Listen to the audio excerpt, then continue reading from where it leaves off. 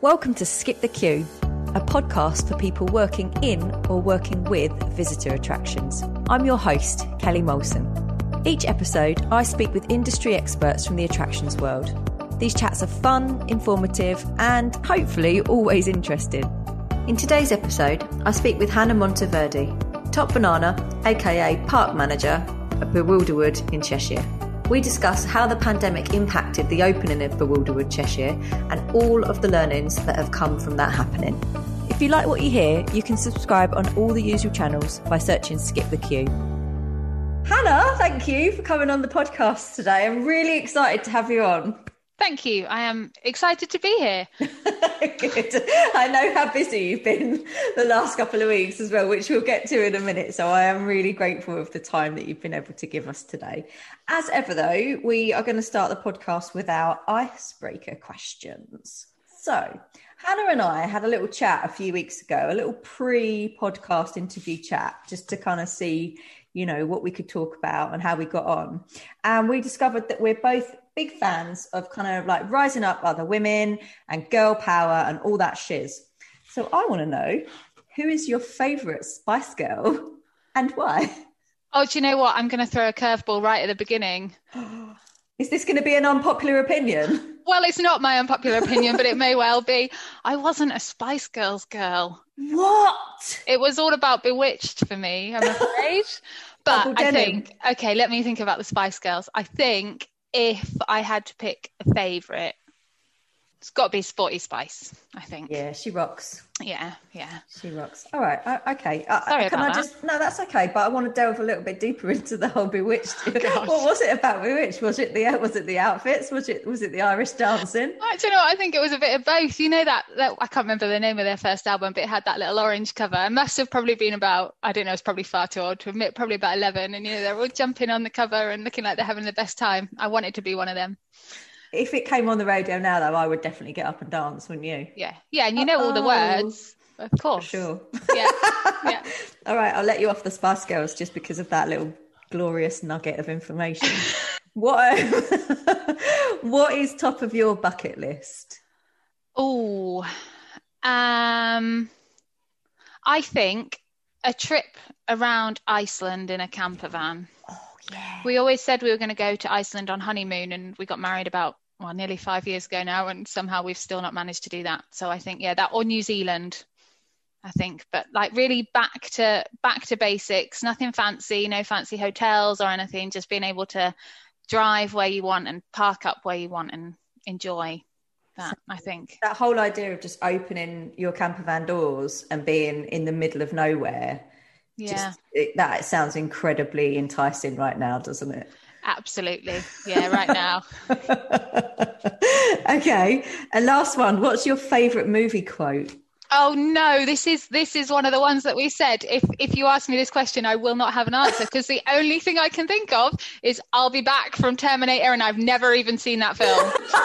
So I mean, I'll take that as your favourite movie quote despite you never watching it, if that's fine. Oh no, it couldn't have gone worse. My husband said in the car, he said, oh, do you know any quotes from Chalet Girl? Because that's your favourite film, isn't it? And I mean, if you've not seen Chalet Girl, then that's the kind of worms to open up. But I can't even remember any quotes from that. So, oh gosh, I mean, sorry, listeners. Hannah, she even tried to prep for the icebreaker question, so you know, I just caught her out with a curveball there. All right, let's park that then. What's your unpopular opinion? Okay, now this, if any of my colleagues ever listen to this podcast, which I'm undecided whether I'm going to tell them about or not, this is not going to go down very well with them. Houseplants are overrated. I just can't get behind a houseplant. Is it because you can't keep them alive? Partly, I think. I think if I tried, I could keep them alive. Okay. But I think I'd much prefer, like, you know, if someone buys you flowers, they're kind of bright, they last for a few weeks if you're lucky, and then they're done. But a house, as you say, like a houseplant, you've got to look after it, and most of the time, and someone was telling me the other day, actually, I think, you know, when you buy like a nice peace lily or something and it's got lovely flowers, it only flowers because they put loads of hormones in it, and that before you buy it, so you think, oh, that looks lovely, and then we've got a peace lily which sat at home, which we've had for years, which we can't kill no matter how hard we try, but it's never flowered again, so it's just leaves. Oh, I didn't know that. I don't think I've ever had a peace lily. I 100% would have killed it because this mantelpiece was full of houseplants, which I then promptly killed every single one of. Yeah. So I think I'm kind of with you on that. Yeah, I think faux houseplants all the way. Maybe that's the way to go. Yeah, we recently moved, and my sister, she was really kind, and she sent us a houseplant from Norwich, where she lives, that came in the post, and that was really exciting because sending plants in the post. But I have to say, I can probably count on my hand the amount of times I've watered it since we've had it, so that's not going to last very long. But yeah, houseplants are overrated. Good. Sorry, everybody. I like that. Good unpopular opinion. We've not had that one on either, so it's a fresh take on it. Right. Okay, let's get into our questions. Hannah, how did you get to be top banana, aka park manager at Bewilderwood in Cheshire? Tell us about your career. Yeah, so I don't tell this story that often, to be honest, but I quite often tell this story as if it's kind of like an unorthodox story and it's unique. But actually, I think when I was thinking about this in prep, it's probably fairly common within the industry. So my career within the attractions industry sits with Bewilderwood and Bewilderwood alone. So when I graduated uni in 2011, I think I started working at Bewilderwood, just kind of picking up seasonal work because I needed something to tide me over until I found a real proper job. So I did that for a couple of years. And then I went and I trained to become a teacher. That was going to be my proper serious job. I was going to have a career and I was going to be a teacher. That lasted about 6 months before I kind of unceremoniously dumped that. It didn't work out well for my mental health, and there are some things that are far more important. And I knew that I enjoyed working at Bewilderwood. So I think it was kind of like March 2014, I went groveling back to the ops manager at the time, and I was kind of like, look, this hasn't worked out. Have you got any seasonal work going? And they had me back, thankfully. And I came back and I started working seasonally again, and I loved it and I didn't really want to leave. And I was at a bit of a point where I was kind of like, well, I might as well do what makes me happy. And I guess the rest of it is almost, in a sense, it's a series of happy accidents and I guess being in the right place at the right time. So I was working front of house, letting people into the park, making sure that everyone was having fun, having the best day ever. And then I kind of progressed from that into a site supervisor role. So that's what we call our duty managers. So kind of taking care of the site on a day-to-day basis, making sure that all our visitors are happy, dealing with any queries, any issues, all that kind of stuff.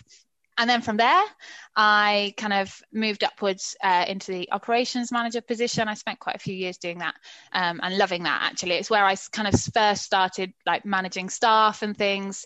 And we've got quite a big team of seasonal staff. This was in Norfolk at the time. So it was kind of managing up to about 100 people in a season, which was great fun. And I was really used to enjoy it. I then somehow, luckiest catch of all, I think I managed to land a promotion to the deputy general manager whilst I was on maternity leave.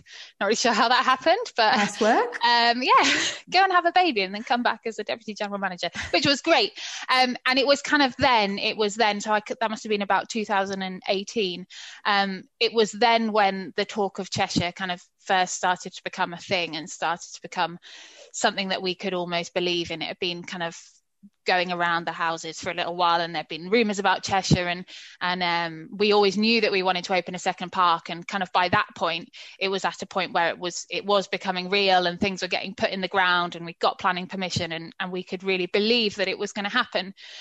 So I remember I was having chats with Ben, our general manager, kind of around that time, and he was sort of saying, if that's where you want your career to go, if that's something you want to do, then have a think about it. Maybe if you try this deputy general management position for a year, we'll see how it goes. We'll give you the opportunity to have a crack at running a park for a year, which was fantastic. Like, it was the most amazing opportunity. I had his support literally right there. But he, allowed me to kind of do my own thing and run the park. And then moving on from there, kind of that in essence, as I said, was my trial run for a year. Obviously didn't do too bad a job because they asked if we wanted to come up to Cheshire and run the park here, which of course I would have been mad to say no. So we moved up here December 2019. Yeah, December 2019. Okay. And obviously, I'm sure we'll talk in a bit about the curveballs that last year and things have thrown at us. But the plan was to move up here December 2019. And yes, kind of work with Ben to set up the park operationally. and then moving forwards kind of run the park as top banana / park manager. So yeah, that's kind of me. But and we often say that I'm kind of the poster girl for that within Bewilderwood. So, you know, that I'm the one that started out as part of the Twiggle team, as part of our seasonal staff, and then have worked my way up through the company, which is lovely. And, you know, it's everyone. No, I don't really want to be a poster girl, but what I think is even lovelier with Bewilderwood and with the company is that that's not unique. It's not just me as said poster girl who's done that. So whilst there aren't lots of people running Bewilderwoods around the country, because we've only got 2, there are lots of people, especially in Norfolk, in management positions who have started out as part of the Twiggle team and then have kind of made their way up through the company. So our marketing manager, she was part of the Twiggle team, our operations manager in Norfolk now, and the assistant operations manager, they've all kind of come from working within the Twiggle team, which is something that I think is so important. And it's really important, I think, for me as well, setting up Cheshire and setting up the ops team and things here, is that we champion that, you know, giving people the opportunities to grow and to develop. And I know, speaking about me, you know, and from my experience, it probably would have been far easier for them to appoint an experienced general manager who had all these whistles and bows and feathers in his hat to, you know, to come and run the park. But actually being able to send someone from Norfolk who's got the knowledge and the understanding of what Bewilderwood is, both as a brand and as a business, I think, especially given everything that's happened this year, it's been so beneficial, you know, that we can be able to bring that brand to a brand new audience. And yeah, it's been massively challenging and it's been an amazing learning curve for me. You know, I've done so many things that I probably wouldn't have been able to do anywhere else. And yeah, that's kind of what makes it fun, isn't it? You know, all those challenges and things. And yeah, absolutely. Yeah, that's where I'm at. That's where I want to pick up the story. I'm going to come back to this in a minute because there's a couple of questions I want to speak to you about around that topic of being kind of the poster girl, like you said. I think the more attractions that I speak to, the more I see that the organisations themselves are really keen to bring people on, almost like from a grassroots level. You know, they're really keen to have people that progress and move their careers on through that organisation. So they've had like real hands-on experience of every kind of level of engaging with the guests. You know, like you say, being a Twiggle from that kind of that level there, and then moving up through marketing and management, etc. I think that's a really fantastic thing for attractions to be able to do. But when you mentioned poster girl, and one of the things that I've been looking at recently is trying to keep the diversity of the guests that come on to the show quite even. And I find that quite difficult because there is a bit of it seems to me there's still a bit of a kind of disbalance around men and women in the sector. So I wanted to ask you, you know, do you think that there's a little bit of a lack of women at that senior level in attractions? And is there anything that can be done about that? It seems like Bewilderwood are doing really great things in terms of moving people through their organisation from promoting inside. But are there any things that you've been involved in that you could see as a real kind of positive benefit to women in the industry? It's a really interesting question.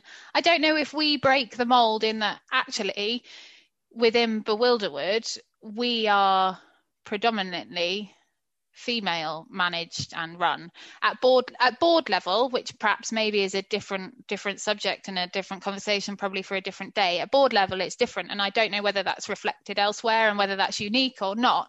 But I would say, and from my, obviously, as I said, Bewilderwood is my attractions life. So my very limited experience, I think either we break the mold or no, actually we don't, you know, I don't see a lack of women in senior leadership roles. I think obviously it's a really big conversation at the moment, and it's a conversation that I need to educate myself further in, because I don't think I understand enough or know enough about women and you know, diversity within leadership. I think it's really important as well to remember that, I guess, in a sense, that the glass ceiling isn't just women. I guess in a way it's anyone who's not straight, male or white, probably, you know, and it's encouraging as you said, I think, you know, the diversity that we have within our society should be reflected within our workplaces and within leadership and at every level.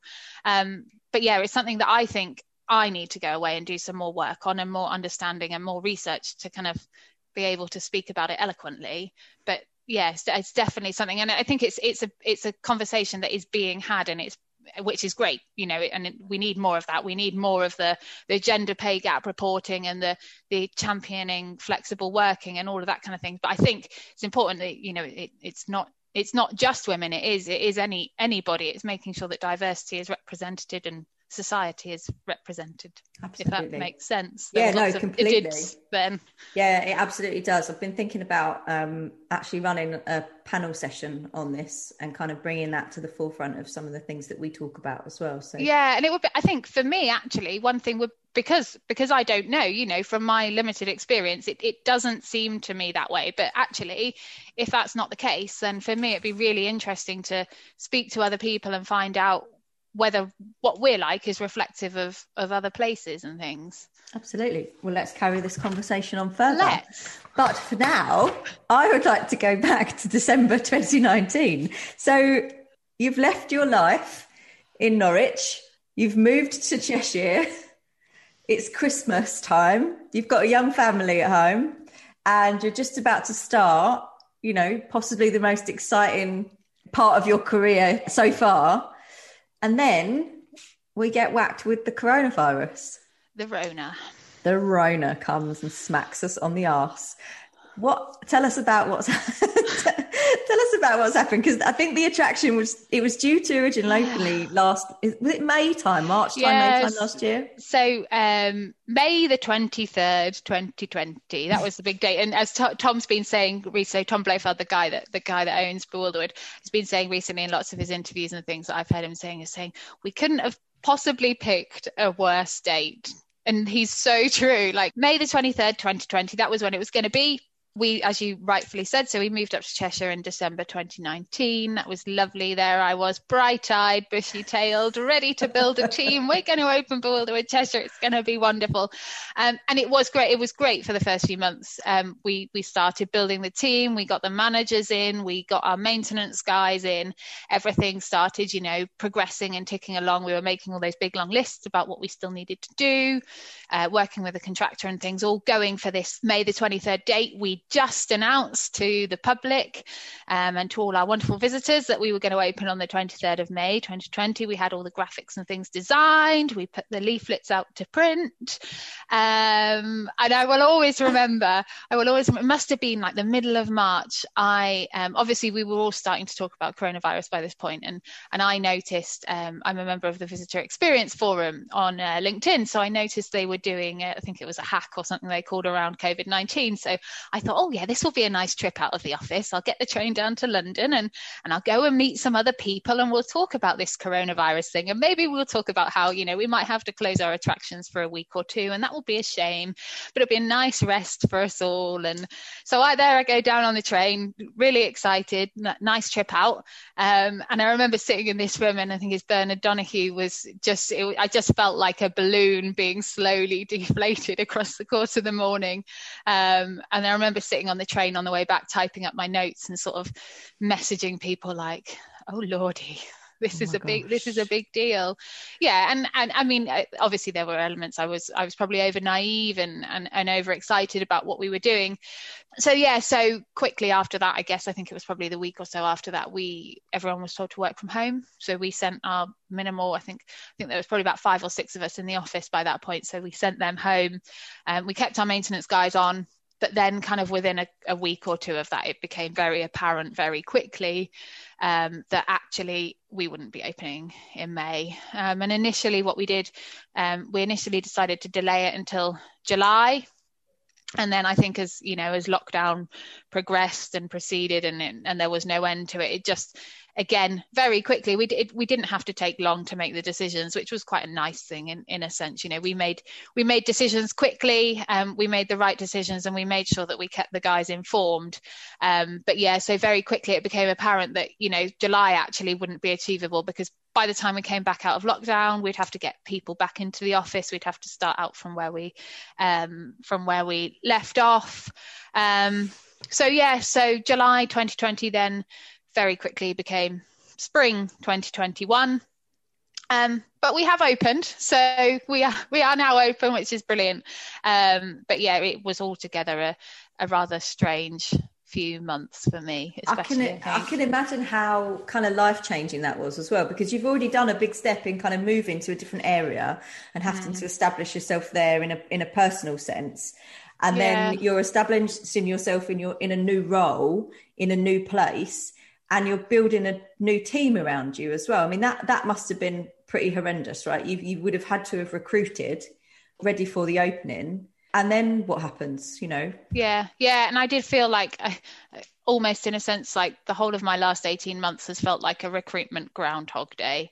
And it's awful to say that, because it felt like it was never ending. And the poor people who are on the other ends of the sticks, it was far worse for them. They had the worst end of the stick. But yeah, I mean, I kind of, much of last year for me, and also remembering that I was coming into this with a huge amount to learn anyway, and then so much of last year was in a nutshell, it was just a masterclass in kind of management skills and techniques that you really wish that you don't ever have to use. So really, unfortunately, for us, I had the horrible task of having to let go all those people that we had recruited, because unfortunately, the way that the furlough scheme cut off, we just got people in within weeks, so that within weeks of that deadline, so we couldn't furlough anyone, and it was a case of we need to save this business. There were really worrying points last year.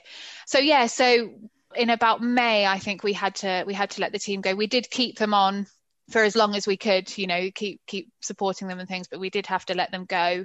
And then so kind of from May to January last year, it was me and a couple of Boggle builders, so our maintenance team, that we kept on to caretake the site.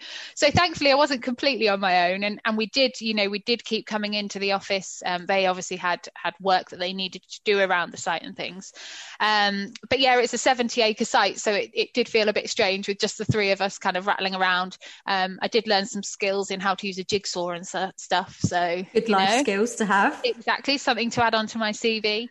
But yeah, and for myself, I was really lucky in a sense that once lockdown eased, because we are Bewilderwood, we are one company. I was able to go back down to Norfolk and help support the guys in Norfolk with their reopening, and then I actually ended up helping them put together their kind of COVID secure lantern parade that they put on for October half term. So that was really nice. And it was for me personally, it was really lovely to actually be able to go back somewhere and feel like I was part of a team, not three people kind of rattling around somewhere. So yeah, and I think I probably would have lost my mind a bit if I didn't manage to do that. But yeah, and I guess in a sense, thinking about the positives there are positives that have come out of it. I managed to spend time on kind of, in a sense, the more paperworky side of stuff. So managing to get all the health and safety things all ticked off and out of the way whilst it was quiet in the summer and you didn't have loads of stuff running around and happening. But yeah, as I said, it felt like Groundhog Day of recruitment. So yeah, 18 months of recruiting people and then letting people go and then re-recruiting people. What was lovely actually though is that we had, I think I was going to try and work out the percentage, but I ran out of time. We had a huge percentage of the people that we let go in May came back.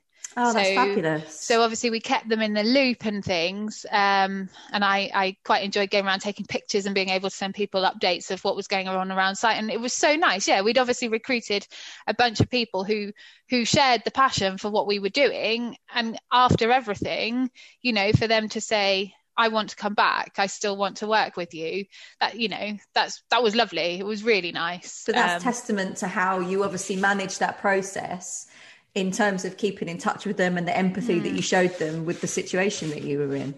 Yeah, I hope so. It was tough. It was really tough. But yeah, like you say, it's so nice that, they've come back and that actually, now that we have finally opened, that they have all got to be involved in it. I imagine last May, everyone had thoughts of, is this place ever going to open? And to now be sat here, having actually opened it, if someone had said to me last July, do you reckon you'll be sat there next April with a park that has opened to resounding success?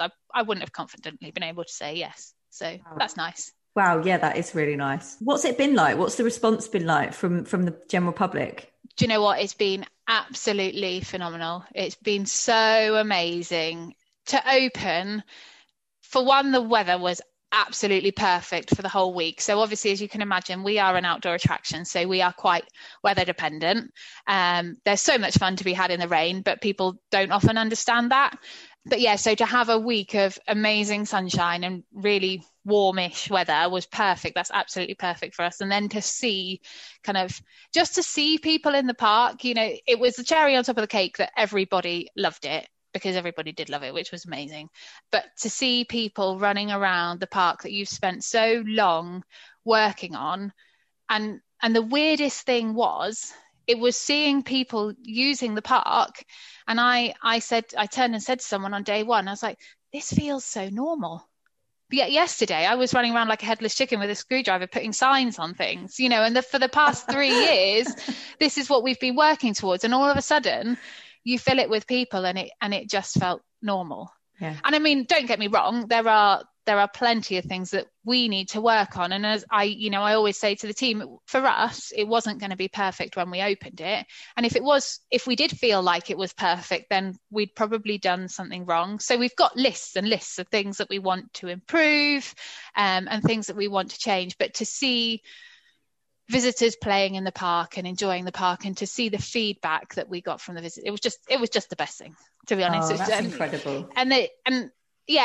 Yeah, it was. And I think we were kind of mindful, and I was always a bit mindful, that we've moved to a new area. It's quite a niche concept. It's really hard to explain without being able to see what Bewilderwood is. But to have visitor reviews that kind of are saying things that like how amazing the staff are, to sit there and read that, and things, saying how brilliant the facilities are and how much fun they've had. Yeah, I can't lie. It was brilliant. It was such a relief and just so lovely to kind of, it was great. What a massive morale boost for the team as well, to have gone through so much in that year, especially for those poor people that have been made redundant and then they've come back and now they're in the thick of it. That must be just music to their ears right now. Yeah, absolutely. And I was really the past couple of weeks before we opened, I found I think they must think I'm completely mad. We ended up doing these stupid Monday motivational meetings, where we'd all get together at 9:00 on a Monday morning, and I'd say something stupid and irritate them all, probably with some silly little motivational saying or something. But one thing that I really believe in, and I have to tell myself to do it as well sometimes, but I was kind of saying to them in the weeks before, remember when we open to take a step back and just watch and see what people do, and to take a step back and think about everything that you have done, and just think about that impact that's had on everyone else. It's so easy to get lost in what you're doing in the day-to-day and the grind and how many hours you're putting in and how much hard work you are putting in, because everyone has worked phenomenally hard. And it's not just the guys in Cheshire as well, it's the guys in Norfolk too. So, as I said before, we are Bewilderwood, one team, and that's true. The guys in Norfolk they also reopened on the 12th, but the effort that they also put into helping us get open in Cheshire, even though in a sense, when we had our team up here start, we couldn't travel down to Norfolk and get them to see the site, and that was initially the plan. In a sense, I would induct them into the company, and we'd do our Cheshire induction up here. And then the first thing that they would all do would be to go down to Norfolk and to meet their counterparts in Norfolk and see the site in Norfolk and understand what Bewilderwood is and how it works. And when you're in lockdown, you can't do that. So we had fun trying to think up ways we could get people talking to each other remotely and to get people to understand the brand and things. How did you do that? That would be interesting, because that's great, isn't it? The fact that you'd been able to send people and kind of shadow them, this is your role in this park, this is what you'll be doing. But how did you do that virtually? Everyone came into the office and we did put loads of stuff in place to make it COVID secure and things. So in a sense up here, we did our induction like that. Again, I played some really silly motivational games, which I'm sure they probably all hated. We had 2 truths and a lie, and I got them all to send them in advance and found out really interesting things about people, which was quite funny. But we should disclose some of those on the podcast. That'd be better than the unpopular opinion. But then, Yeah, and then I guess in a sense it was working remotely, so we used quite a lot of Microsoft Teams and things, and making sure that we're checking in and chatting to people and doing it like we're doing now, so face to face over video call. I mean, a year ago would have never imagined that I would be on a webcam with headsets talking to people, because it was kind of like my worst nightmare. But getting people to embrace that, and then I think, you know, we even did silly things as full teams. So I remember we did a show and tell activity or something. We got everyone to bring in something that was personal to them, and then we all stood in front of a camera and talked to each other for half an hour. And there, I think, you know, this year has proven that there is so much that can be done remotely, but I also think it has also proven that there is so much that can't be done remotely. And there are bits and pieces that we want to pick up now that we can travel and now that we are open and things. So we will. It's really important, you know, before kind of May half term in the summer, that we get our guys down to Norfolk so they can understand where Bewilderwood comes from and exactly what it is, because that's going to be so much more beneficial to them than a load of waffle and a load of words from me trying to explain it, because it's really hard to explain. I still want to pronounce it Bewilderwood as well. I really want. I want to shout the wild bit. I know I pronounced it wrong earlier in the podcast. Yeah, no, we get people asking. My dad asked this weekend, and I've worked at Bewilderwood for 9 years. So if my dad can't pick it up in 9 years, then I'm all right. Let me off. I'll let you off just this once. Okay. I mean, it's a phenomenal story. I can't even begin to imagine how tough last year must have been for you with everything that you've got going on. You know, not just, you know, the effects of the coronavirus and having to not open the attraction, but having moved to a new area as well and suddenly being in lockdown with a young family, and like, you know, that must have been so overwhelming for you. And I think, you know, it's so lovely to hear such an incredibly positive story come from something like that. I wonder if you could share with us. You kind of started off this podcast by saying, you know, I'm going into this new role, and there was a load of things that were still quite kind of new and learning for me. And you've really I had no choice. You've really been chucked in at the deep end, haven't you? I mean, if you can cope with last year, you've peaked. You can cope with anything now. I hope I've not peaked. I hope I just keep going that way. There's more to come. Okay. I hope so. What do you think that's been your kind of biggest professional and personal learning from last year? I think personally is easier to understand. Obviously, I've had a chance to think about these, and on one point of view, on an amusing lighter note, I have learnt personally that I am certainly not a hobbyist. I'm not a person for hobbies. So I love the idea of a hobby, and I go all in and I buy everything I need to start it. So I buy the knitting needles and I buy the wool and I buy a pattern and I'm going to knit something really lovely, and I get 2 days in and I'm like, God, this is boring. Can you tell us what you've tried? Have you tried knitting? Like what list of things? I've got half knitted cardigans that I have. Excellent. So now, to be honest, with knitting, I did manage to knit Lyra, my daughter, a jumper. So she's 3. So I knitted a 3-year-old's jumper. But then I was like, right, now's the chance to do something for me. I'm going to knit myself a cardigan. And I've knitted like half of a side. So I've done that. We had a sourdough starter for a while. Excellent. That's a standard coronavirus necessity hobby. Yeah. Then that went mouldy. Mm-hmm. I'd probably say my one true hobby. I've got 2 true hobbies, which are probably reading and running. But reading this year, the reading hobby's kind of turned into a buying books hobby. And I don't read them; they just sit. I've got a really nice pile of books. Yeah. I am trying really hard though, actually, to read more, because that's good for me.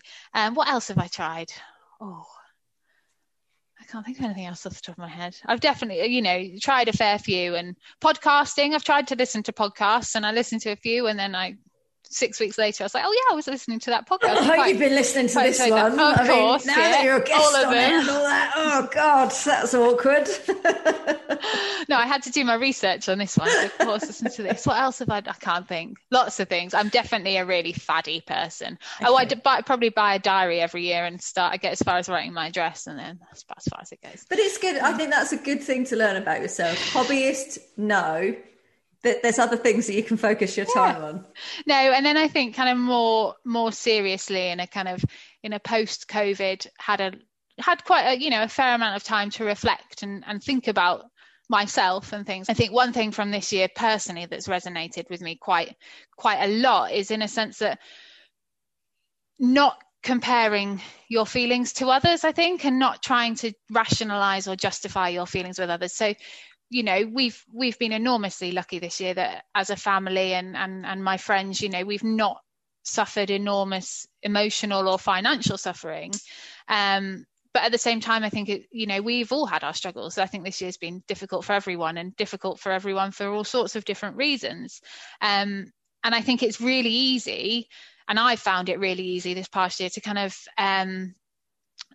try and diminish your own feelings by looking at someone else and saying, well, you're not struggling as much as them, so you're not, it's not okay for you to struggle. And I think it, you know, for myself personally, I've tried really hard, especially in the past few months, to kind of not compare myself to others. And, you know, if you're feeling those feelings, you're feeling those feelings. Yeah. It just because person X has got more going on, or maybe feels different about the same thing, that doesn't diminish your feelings or make your feelings any less feelingy. But you know what I mean? Validity, isn't it? You know, yeah. If someone is having a really, really difficult time, and you can see they're clearly going through it, it doesn't make your feelings of, well, I feel really challenged by the things that I'm going through, and they're minuscule in comparison, but they're still valid. You can feel okay to feel like that. Yeah. So I think for me, that's the biggest thing for me personally. And I think that's something that, you know, I think I will continue to work on, in a sense. I think kind of professionally, as you said, you know, if I was to try and stop and think about what I've learned this year, I don't think I could even scratch the surface. I have learned so much, and it has been such a unique and exciting and you know, and it's been an amazing opportunity. There's so many ways I can turn everything into a positive, you know, all the things that I've had the chance to learn, the chance to do, the chance to jump feet first in and give it a go, you know, and the things that I've been thrown in the deep end and have just had to get on with, you know, the amount of learning I've got out of those challenges, I will forever be grateful for. I think it's been a massive roller coaster. There's been some really, really high points, but at the same time, there have also been some really worrying low points at the same time. And I think the one thing two things I kind of came back with when I was thinking about it is it's learning to adapt, which is something I've never been great at. I've always been a lists person, and I've always been a planner. When I was in the ops role in Norfolk, we always used to kind of jest at me when it got to, so we shut over winter, so we shut from November to February, and everyone used to have a laugh at me. In the first couple of the weeks of the winter, I would literally print out 10 weeks of weekly planners, and I would plan my winter. It didn't always go to plan, but just by doing that exercise, I would sit there and I'd be like, right, okay, on this day I'm going to look at the staffing, and we're going to do this and this, and that's just how my brain works. But I've kind of had to learn this year that when things change, and they change again and they change again, you just have to be able to adapt, and you have to be able to think fast on your feet, and you have to be able to make decisions, and they have to be, you know, sometimes they have to be quick decisions, but if you can justify them and you know, make everyone aware of why those decisions are being made, even if they're tricky ones, I think people appreciate that.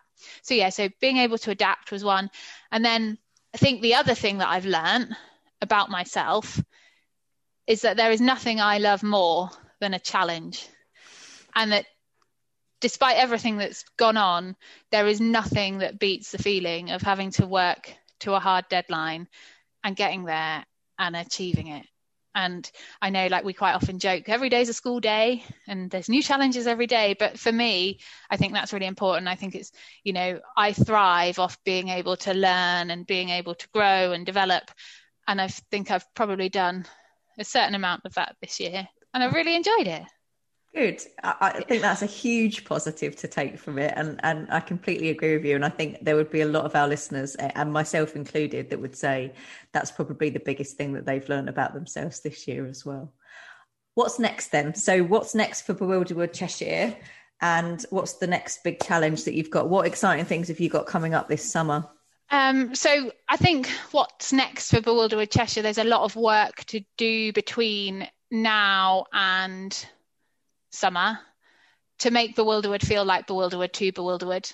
It's fantastic that the new audience and our new visitors and things love us and get us. That was, as I said before, you know, that was one thing I was mindful of. But I think internally there is so much more that we can do to make Bewilderwood. So that's going to be, I think, one of our focuses. There is big focus on a lantern parade at the end of the year, which I think will probably be the next big challenge. I know I'm having a wander around with our ops people at some point this week to discuss October, which is great. It sounds really far away at the moment. I know. October, gosh. Who knows what could happen by then? Let's hope things have settled down a bit more. There's obviously there's thinking forward to the post-COVID world. What happens when we don't have to limit our numbers? How do we deal with that? Do the facilities cope? Does our infrastructure cope? What can we cope with? And if we don't think we can cope with what we're going to get, how can we develop? How can we grow? How can we make it work? What exciting things can we put in next? Where are we going next? There's there's loads of questions at the moment. I think, short term, we get through the next few weeks, and then we really can start developing and growing and thinking about kind of what comes next. Well, maybe you can come back on in a year from now and share the next instalment of Hannah's career progression and crazy life that's going on up in Cheshire. That'd be awesome. What's Hannah doing now? Oh dear. Okay, well, look, we're at the end of the interview, but there is one last question that I always ask all of our guests, and it is a book that you love, hopefully that you've read and isn't sitting in that lovely stack that's next to your bed right now. But would you have a book that you'd recommend to our audience? I've been greedy and I've got two. I hope that's okay. Oh, you know what? People do this all the time. It blows my marketing budget consistently. I'm so sorry. You go for it. You'd probably be able to pick at least one of them up fairly cheaply. So, the first one you might not even need to buy because it's a really popular one and most of your listeners will probably be familiar with it. But for me this year, it's been a really important one, I think. So the first one is The Boy, the Mole, the Fox and the Horse by Charlie Mackesy. Great book. I found it, it's not a leadership book. It's not anything fancy like that. It's not going to tell you how to get 1 million visitors in your visitor attraction. But I found it so useful this year for putting things into perspective. And this will get a bit personal anyway, but the few days I did work from home this year, my husband would pick out the book and set it out on a page on my desk each morning. And I'd be like, yeah, I can do this. That's lovely. Do this. And like something different to read, There's also, I did want to mention, there's a really lovely audio version of it that I think they put on Radio 4 over Christmas, which I really enjoyed. So that's a really nice other way to listen to it. And then the other one, so this one, I hope you'll laugh at this, otherwise you'll just think I'm really weird. Is it the Spice Girls annual? No, I'm afraid not. It's not Bewitched either. This is one that I panic bought when you asked me to come onto this podcast, because I was like, oh God, I'm on a podcast with all these attractions professionals, and there I am, like, hello, I'm Hannah and I work at Bewilderwood. So I was like, what book can I recommend? Oh my goodness, nothing was highbrow enough or anything. So I did some research. And I bought an anthology of speeches called She Speaks, and it's put together by Yvette Cooper. And it's basically, I've got it sat next to me actually, so I can remember what it says. But it kind of, its tagline is women's speeches that change the world. It's an anthology of famous women's speeches. But I've taken to I read it at breakfast when I feel like I need a kick up the arse for that day. So I pick a page at random, and what's really nice is that there's no agenda behind it. So you've got people from completely different walks of life, but just copies of their powerful speeches, and I found it hugely inspirational. I think at times it's quite moving, and I just think it demonstrates really succinctly the power of words. So that one. What a fantastic book. I've never heard of that book either. I think that's one that I'm going to have to grab a copy of. I'm reading it in the morning. That's like a really kind of self-motivating thing to set you up for the day as well, isn't it? Yeah. Yeah. And I read that and I think, God, look at what all those amazing women have achieved, and then think, I could do that. I am heading to Bewilderwood and I'm going to do the same. I did threaten to my guys in One Motivational Monday that I'd come in and read one, but thankfully for them, I haven't subjected them to it yet. Well, to be fair, when we were talking about hobbies earlier, I did actually make my team learn how to do crochet. Actually, no, that is another one I've tried. I got stuck when they started talking about magic circles or something. Is that right? It's really hard, a magic circle. I mean, that is a really difficult skill. I tried to crochet a cactus and it didn't work out too well. So okay, see, all of my team were Mao at that point as well. So it was an interesting day of me trying to. Well, it was a lunchtime of me trying to teach them how to do that. One thing I did, I stuck at. I did some macrame.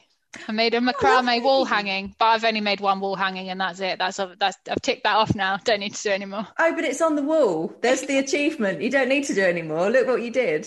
I love that. Thank you, Hannah. It's been so lovely to have you on. I've really, really enjoyed this interview, and I genuinely do extend that offer. It would be really great for you to come back maybe a year from now and kind of like let us know what the next stages of what's happened up there and how it's all gone. It would be really good to hear from you. Thank you.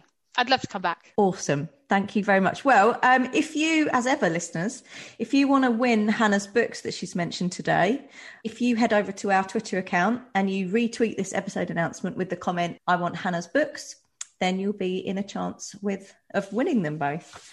Awesome, Hannah. Come back soon and good luck with the rest of the season. Thank you.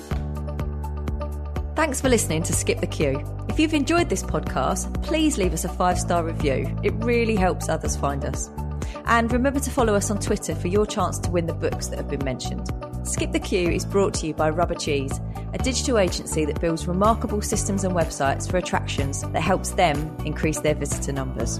You can find show notes and transcriptions from this episode and more over on our website, rubbercheese.com/podcast.